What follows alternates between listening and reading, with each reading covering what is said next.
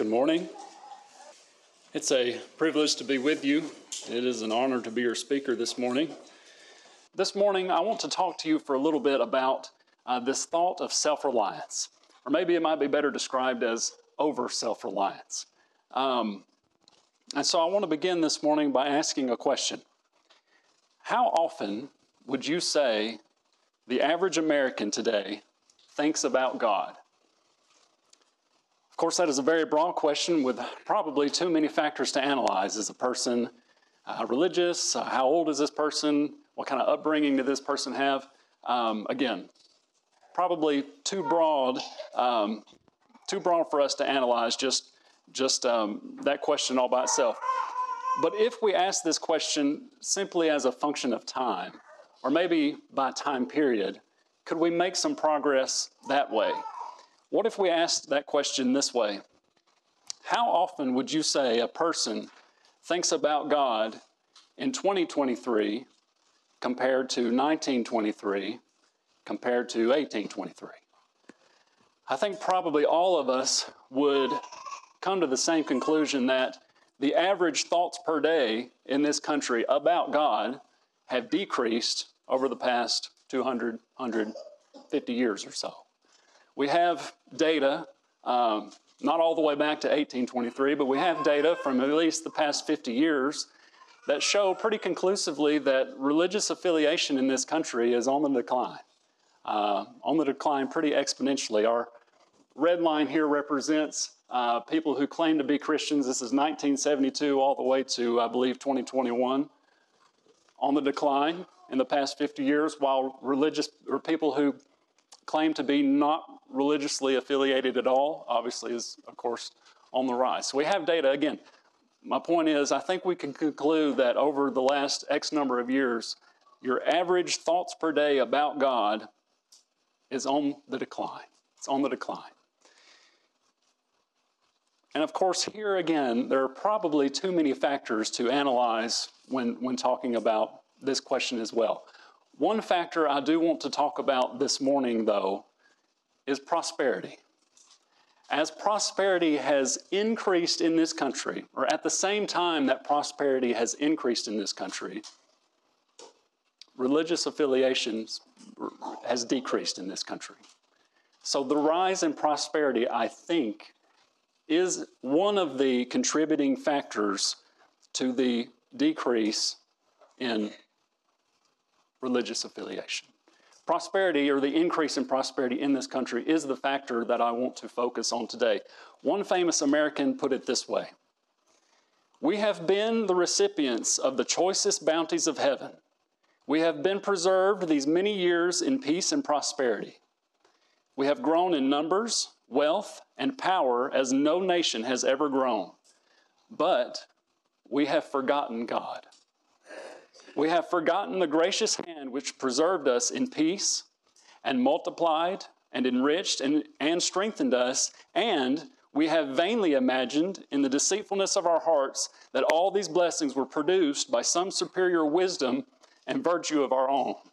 Intoxicated with unbroken success, we have become too self-sufficient to feel the necessity of redeeming and preserving grace, too proud to pray to the God that made us." That famous American was Abraham Lincoln in 1863. That was 160 years ago.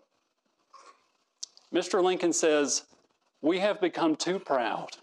Our success, our prosperity has caused us to start thinking we don't need God." My friends, if people started thinking that apparently in 1863, would you not agree that in 2023, the problem is definitely at least still here, if not much worse? Mr. Lincoln says, our prosperity has caused us to think to ourselves, we don't need God. And that's what I want to talk about today, because today we too live in a time of unprecedented prosperity. We live in a time of unprecedented prosperity. I'm not just talking about wealth. Although the average wealth, the median wealth in this country has surely increased from 1863 in the past 160 years. But I'm not just talking about wealth. Think about, too, all of the modern conveniences that we enjoy. Judy and I ran an experiment yesterday. We wanted to figure out how many clicks on our phone, how many clicks would it take to order peanut butter from the grocery store. Peanut butter is an essential at our house. We can't go without peanut butter. How many clicks do you think? It took 10 movements of the thumb, 10 clicks of the thumb, and peanut butter was ordered. And in X number of hours, get a notification and you drive and you grab it from some little girl that brings it out to you in the parking lot. 10 clicks, and you got your groceries ordered. I ran another experiment yesterday. How many clicks would it take to order laundry detergent from Amazon? Any guesses? 7 clicks. Took 7 movements of my thumb.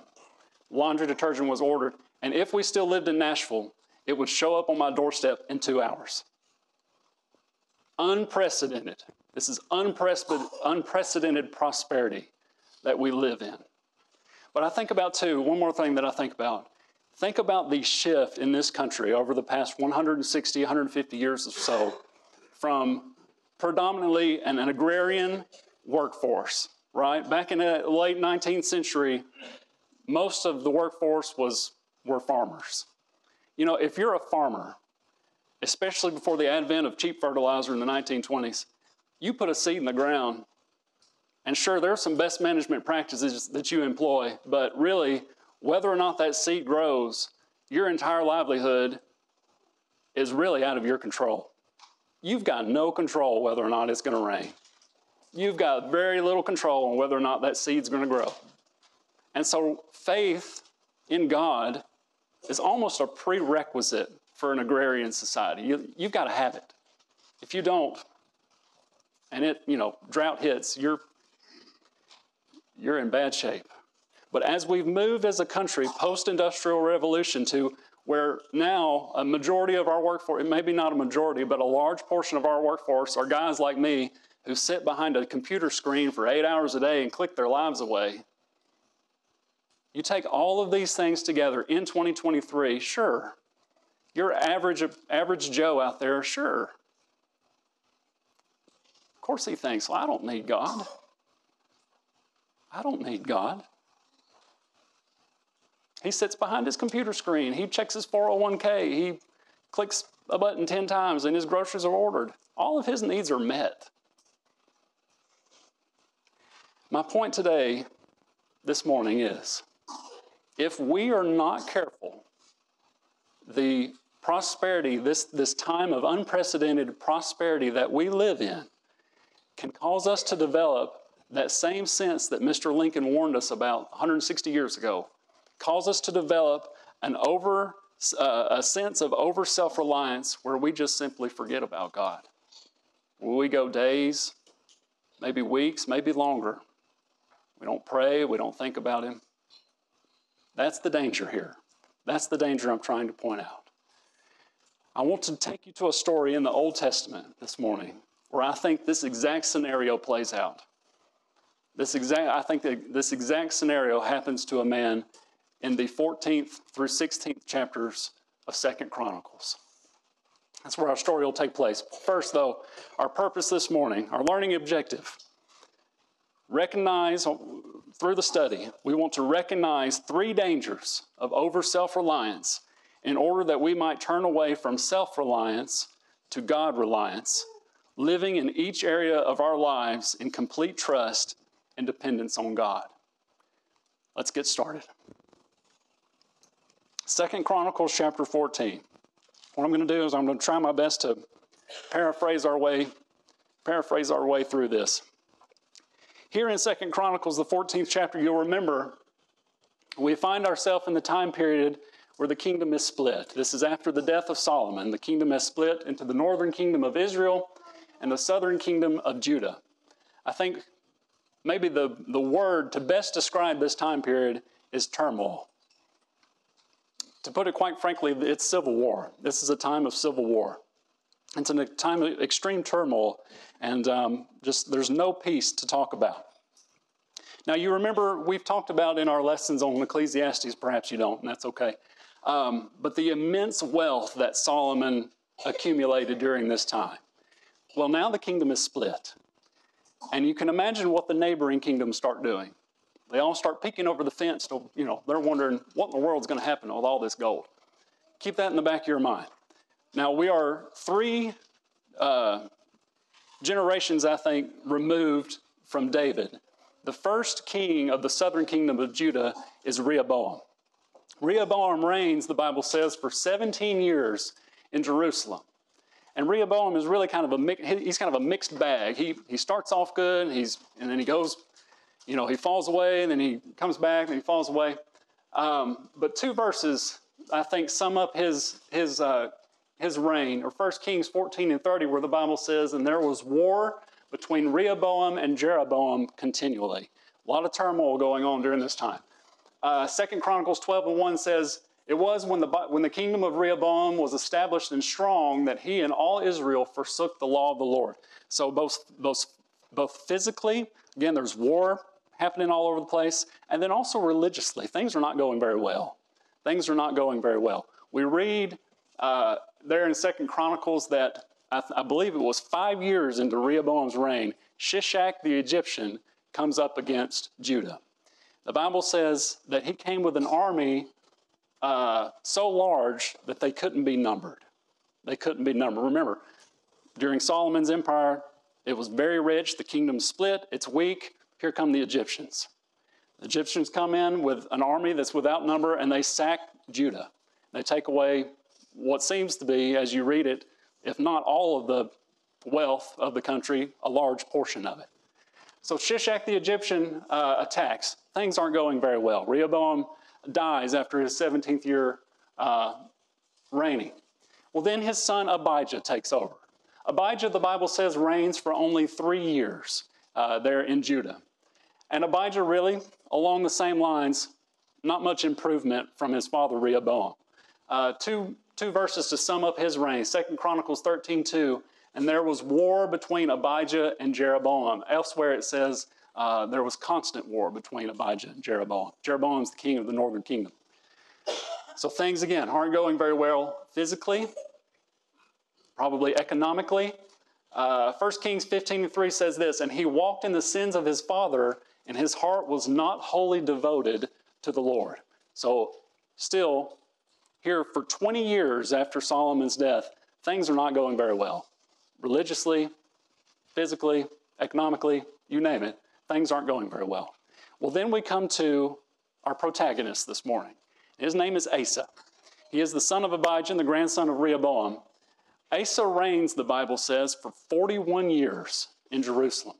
That's the second longest reign of all the kings that you read of in the 2 kingdoms. 41 years he reigns. Now, a lot of commentators think because Abijah only reigns for 3 years, that Asa was pretty young when he takes the throne.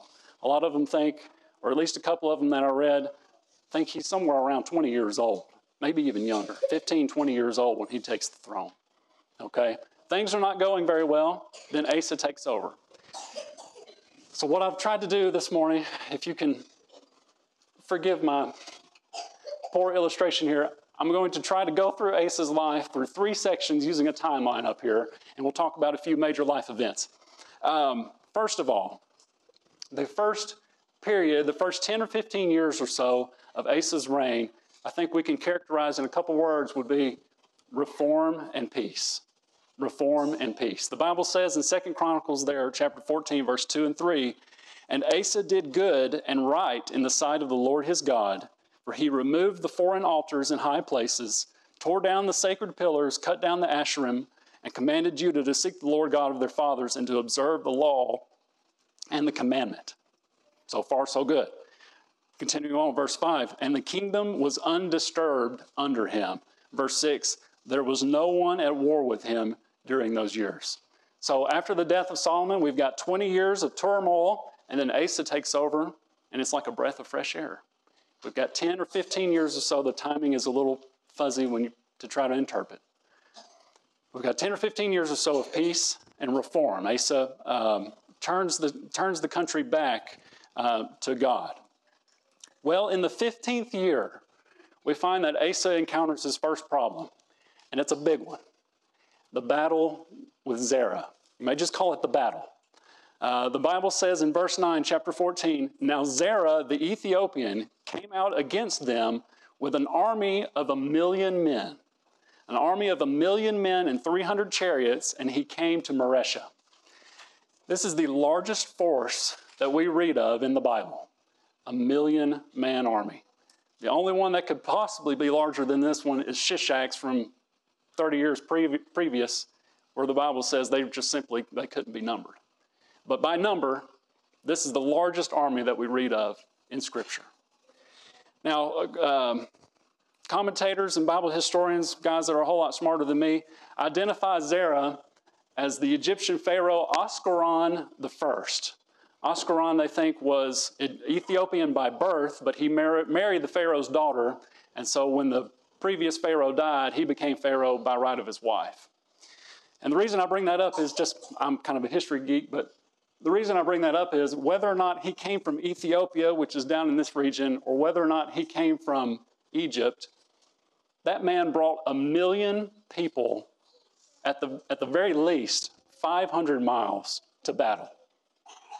You talk about mobilization.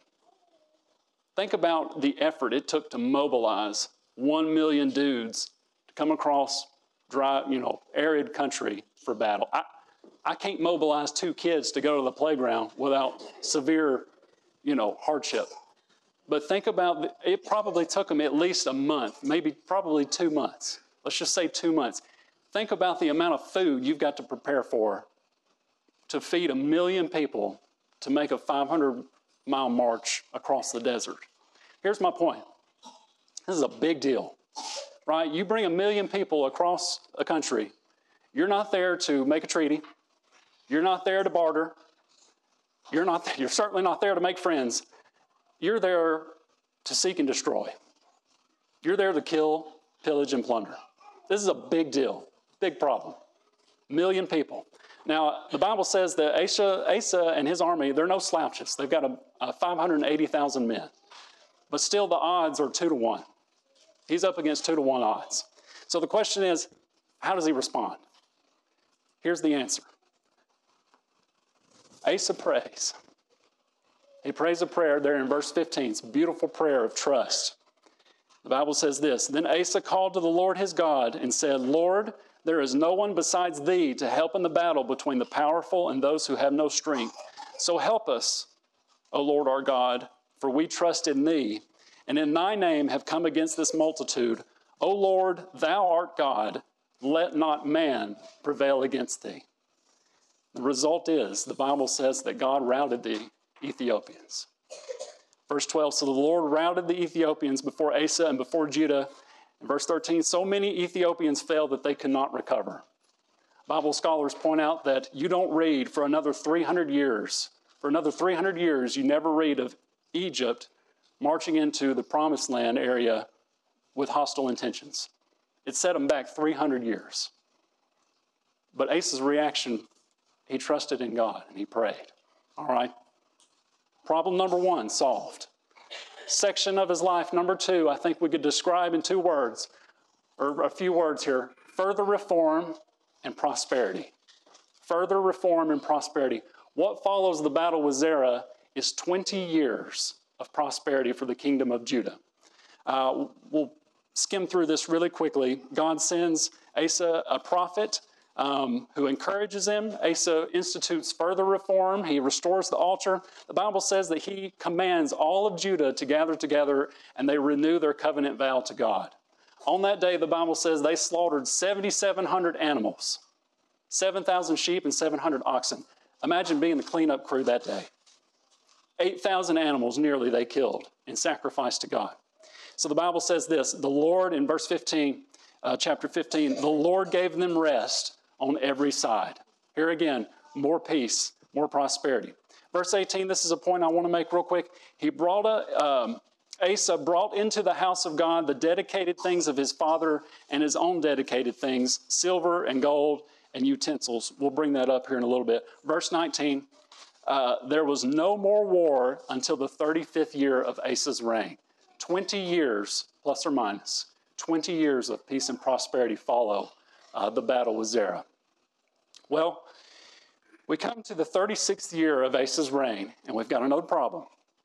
2 Chronicles 16:1 says, in the 36th year of Asa's reign, Baasha, king of Israel, came up against Judah and fortified Ramah in order to prevent anyone from going out or coming in to Asa, king of Judah. Now, fortifying Ramah is here along the boundary line, along the border between the two countries here. Fortifying Ramah, what I understand from a few commentaries, I think what we would say would be he started a blockade. It says he fortified Ramah in order to prevent anyone from going out or coming in. He started a blockade in order to keep people from going in and coming out of Judah. The Bible says that when people in Israel recognized that God was in Judah, or with Judah, that they all started flocking to Judah. And doubtless Baasha was probably pretty jealous. But anyway, point here is we've got another problem in the form of a blockade. So, and I'm not trying to make light of this. I'm sure it had some economic, consequences. Which of these two problems do you think is worse? 1 million people out to destroy you or a blockade? Probably we would choose the 1 million-man army. Notice his reaction, though. Verse 2. Notice what's missing from his reaction. Then Asa brought out silver and gold from the treasuries of the house of the Lord and the king's house and sent them to Ben-Hadad, king of Aram, who lived in Damascus, saying, now Aram was the northern neighbor of Israel. So basically what he's doing is he's going to send some tribute money to Aram, to Ben-Hadad, and say, you guys attack Israel from the north so that they'll leave me alone. Well, that's exactly what happens. It works. Verse 3, let there be a treaty between you and me as between my father and your father. Behold, I have sent you silver and gold. Go break your treaty with Baasha, king of Israel, that he will withdraw from me. That plan works. Problem solved. Baasha withdraws and the blockade is over. But again, notice the difference in the two reactions to the two problems. And notice the difference in the problems themselves. Then the Bible says in verse 7, there in chapter 16, at that time, Hanani, the seer, came to see Asa, king of Judah, and said to him, because you have relied on the king of Aram and not relied on the Lord your God, therefore the army of the king of Aram has escaped out of your hand. Were not the Ethiopians and the Lubim an immense army with very many chariots and horsemen? Yet because you relied on the Lord, he delivered them into your hand. You have acted foolishly in this. Indeed, from now on, you will surely have war. You will surely have wars. Well, of course, Asa is not too happy about what the prophet says, and so the Bible says that Asa was angry with the seer, and he put him in prison, for he was enraged at him for this, and Asa oppressed the people at this time. The third and final section of his life, about 5 years in length, I think we would describe as decline. After the blockade, we find that Asa, he puts the prophet into prison. He oppresses some of the people. And then the Bible says there in verse 12, in his 39th year, and in the 39th year of his reign, Asa became diseased in his feet. His disease was severe, yet even in his disease, he did not seek the Lord, but the physicians. So Asa slept with his fathers, having died in the 41st year of his reign. My friends, this morning, how does a person go from sacrificing 8,000 animals to no mention of God whatsoever in a span of 25, 26 years? How does that happen? The only clue that we have is that he went through a period of prosperity. He went through 20 years of prosperity. And so I think that we can reasonably conclude the issue at hand is he let self-reliance set in. He was looking around thinking, everything's good. My Amazon orders are coming in 2 days. I don't need God. I submit to you this morning, he let self-reliance set in. He let self-reliance set in. The point here that I want to make, and of course, the Bible says that he relied on the king of Aram. He relied on the physicians. The point is, he did not rely on God when he came to a problem. And while he was relying on other people, I think the temptation for us today, for all the reasons that we talked about, the temptation for us today is to rely only on ourselves to solve our problems, to rely on ourselves to meet our needs. That's the problem. In either case, the point is there are dangers. There are dangers in not relying on the Lord. There are dangers in not relying on the Lord. Danger number one. We'll make 3 points and we'll be done this morning. Danger number one.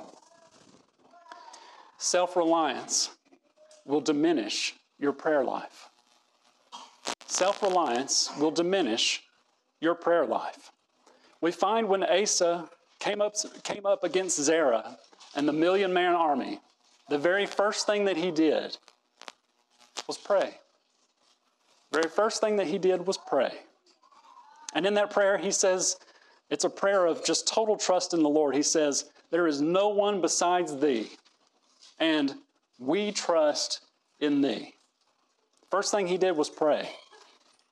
But we find that when he comes up against the blockade from Baasha, where's the prayer? It's like the old Burger King commercial. Where's the beef? Where's the prayer? There isn't one. You see, when a person becomes self-reliant or over self-reliant, in his or her mind, there's no reason to pray. There's no reason to pray. I ran across this quote from Brother Irvin Barnes while we were doing our study on 1 Timothy. This is really what ignited this study. Mr. Barnes says this: the person who has no trust or confidence that God can or will supply his needs is not likely to bother himself with prayer and supplication to God. He's not likely to bother himself with prayer and supplication to God. My friends, I believe this is exactly what happened to Asa. Somehow, somewhere during that 20-year period of prosperity, self-reliance set in to his mindset. The Bible says again that he sacrificed nearly 8,000 animals when he renewed his vows. So let's just assume during that time period he's praying 3 times a day. But slowly, yet surely, as self-reliance crept into his character, his prayer life started to diminish. He went from 3 times a day to once a day, once a week, once in a while, to never at all.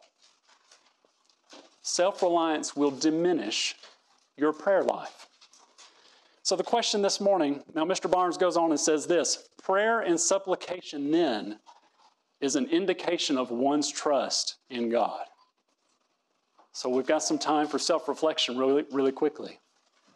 If your prayer life were the only indicator, if your prayer life were the litmus test, how much trust would it prove? How much trust would it prove today? Now, the verse that Mr. Barnes is commenting on is 1 Timothy 5:5. He's talking about widows indeed. Now, she who is a widow indeed, who has been left alone, has fixed her hope on God and continues in supplications and prayers night and day. Now, of course, a widow indeed has no one else to rely on. And so her only source of hope, only source to rely on is God. But I guess my question for us today is, as it describes a widow indeed, someone who continues in supplications and prayers night and day, should that only describe widows indeed? Or should that describe all of us? Should that only describe people when they become widows? Or should that describe us before we are even close to getting there? I think the answer is pretty obvious. We are to be a people who constantly approach God with entreaties and supplications. As the Bible says, pray without ceasing elsewhere. Number one this morning, self-reliance will diminish your prayer life. Self-reliance will cause you to treat God like an ATM. You hit a problem, you run to God, you cash out a few prayers, and when the problem's over, you come back. And you've just set him aside for a little while. It can't be that way. We have to be people who entreat God, fix their hope on God, and continue in supplications and prayers night and day. Secondly, self-reliance takes away from God. Self-reliance takes away from God. I take this phrase here from the parallel account in 1 Kings 14 and 18. In 2 Chronicles, it says it a little more mildly. But here it says, Then Asa took all the silver and gold which were left in the treasuries of the house of the Lord. I'm not sure what he was thinking here. Perhaps he was thinking, well, I put it in there, so I can just take it right back out. But I guess my point here is, Asa physically took from God. Yet for us, when we are over self-reliant, in a spiritual sense, are we not doing the very same thing? When a person is self-reliant or over self-reliant, we take away from God. We take away from our relationship from God. We take away from our trust in God. And as we just pointed out, we take away from our communication with God as well. Self-reliance takes away from God. I have always pictured when I've read this story, I don't know why. Well, I do know why, but I've always pictured Asa like this man in this picture. Baasha comes up against him with a blockade. And remember, self-reliance is set in. And so there's Asa. He's lying awake at night, eyes wide open. And he's thinking, what am I going to do about this problem? Maybe I should muster up the army. Maybe I should start my own blockade. Maybe I should call Ben-Hadad and send him some money and get him to attack from the north. That's it. I have figured it out. Self-reliance. And I guess the reason why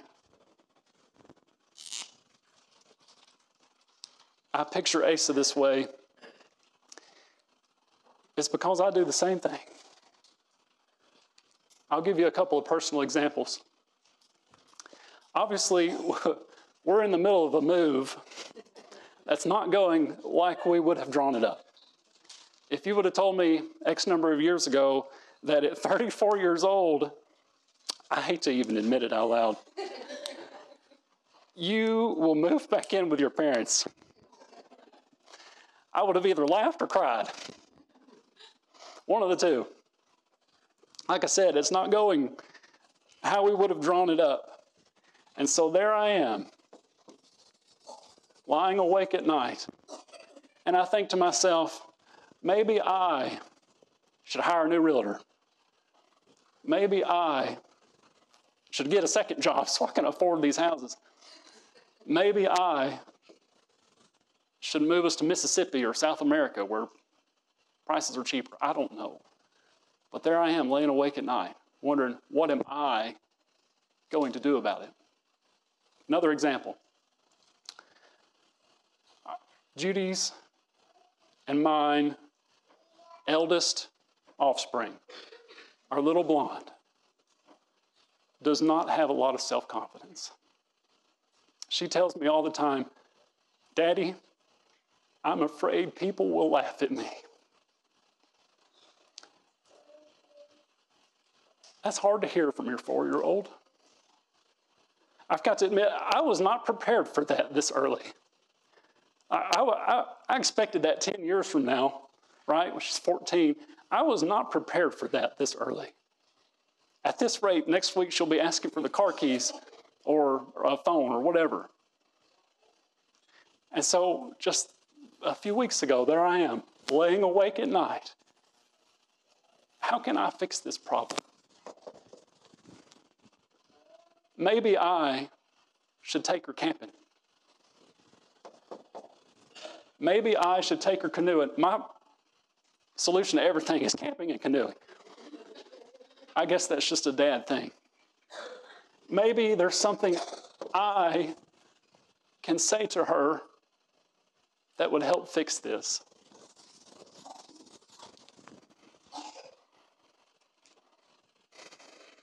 Where are we running when we face a problem? Where are we running? Who are we looking to fix our problems? Are we looking to ourselves? Or are we looking to God?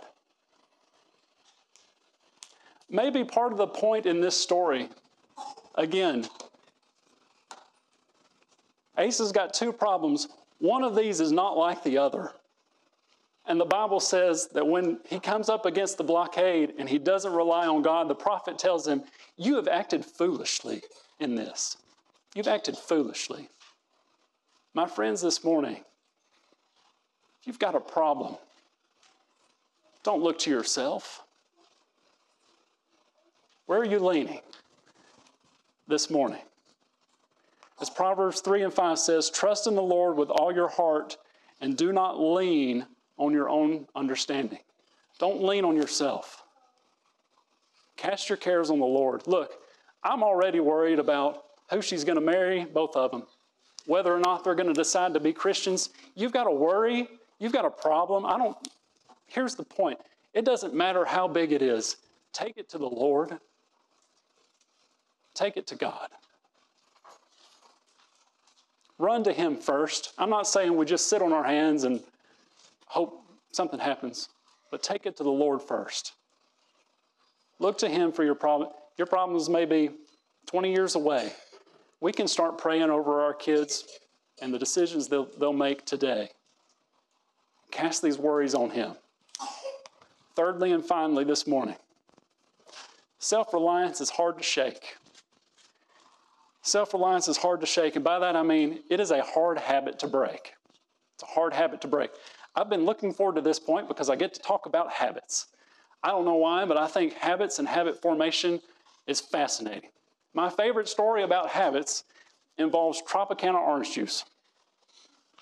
For 20 some odd years, Tropicana orange juice, their cartons looked roughly the same. You know what I'm talking about. The big old orange with the straw sticking out, Tropicana.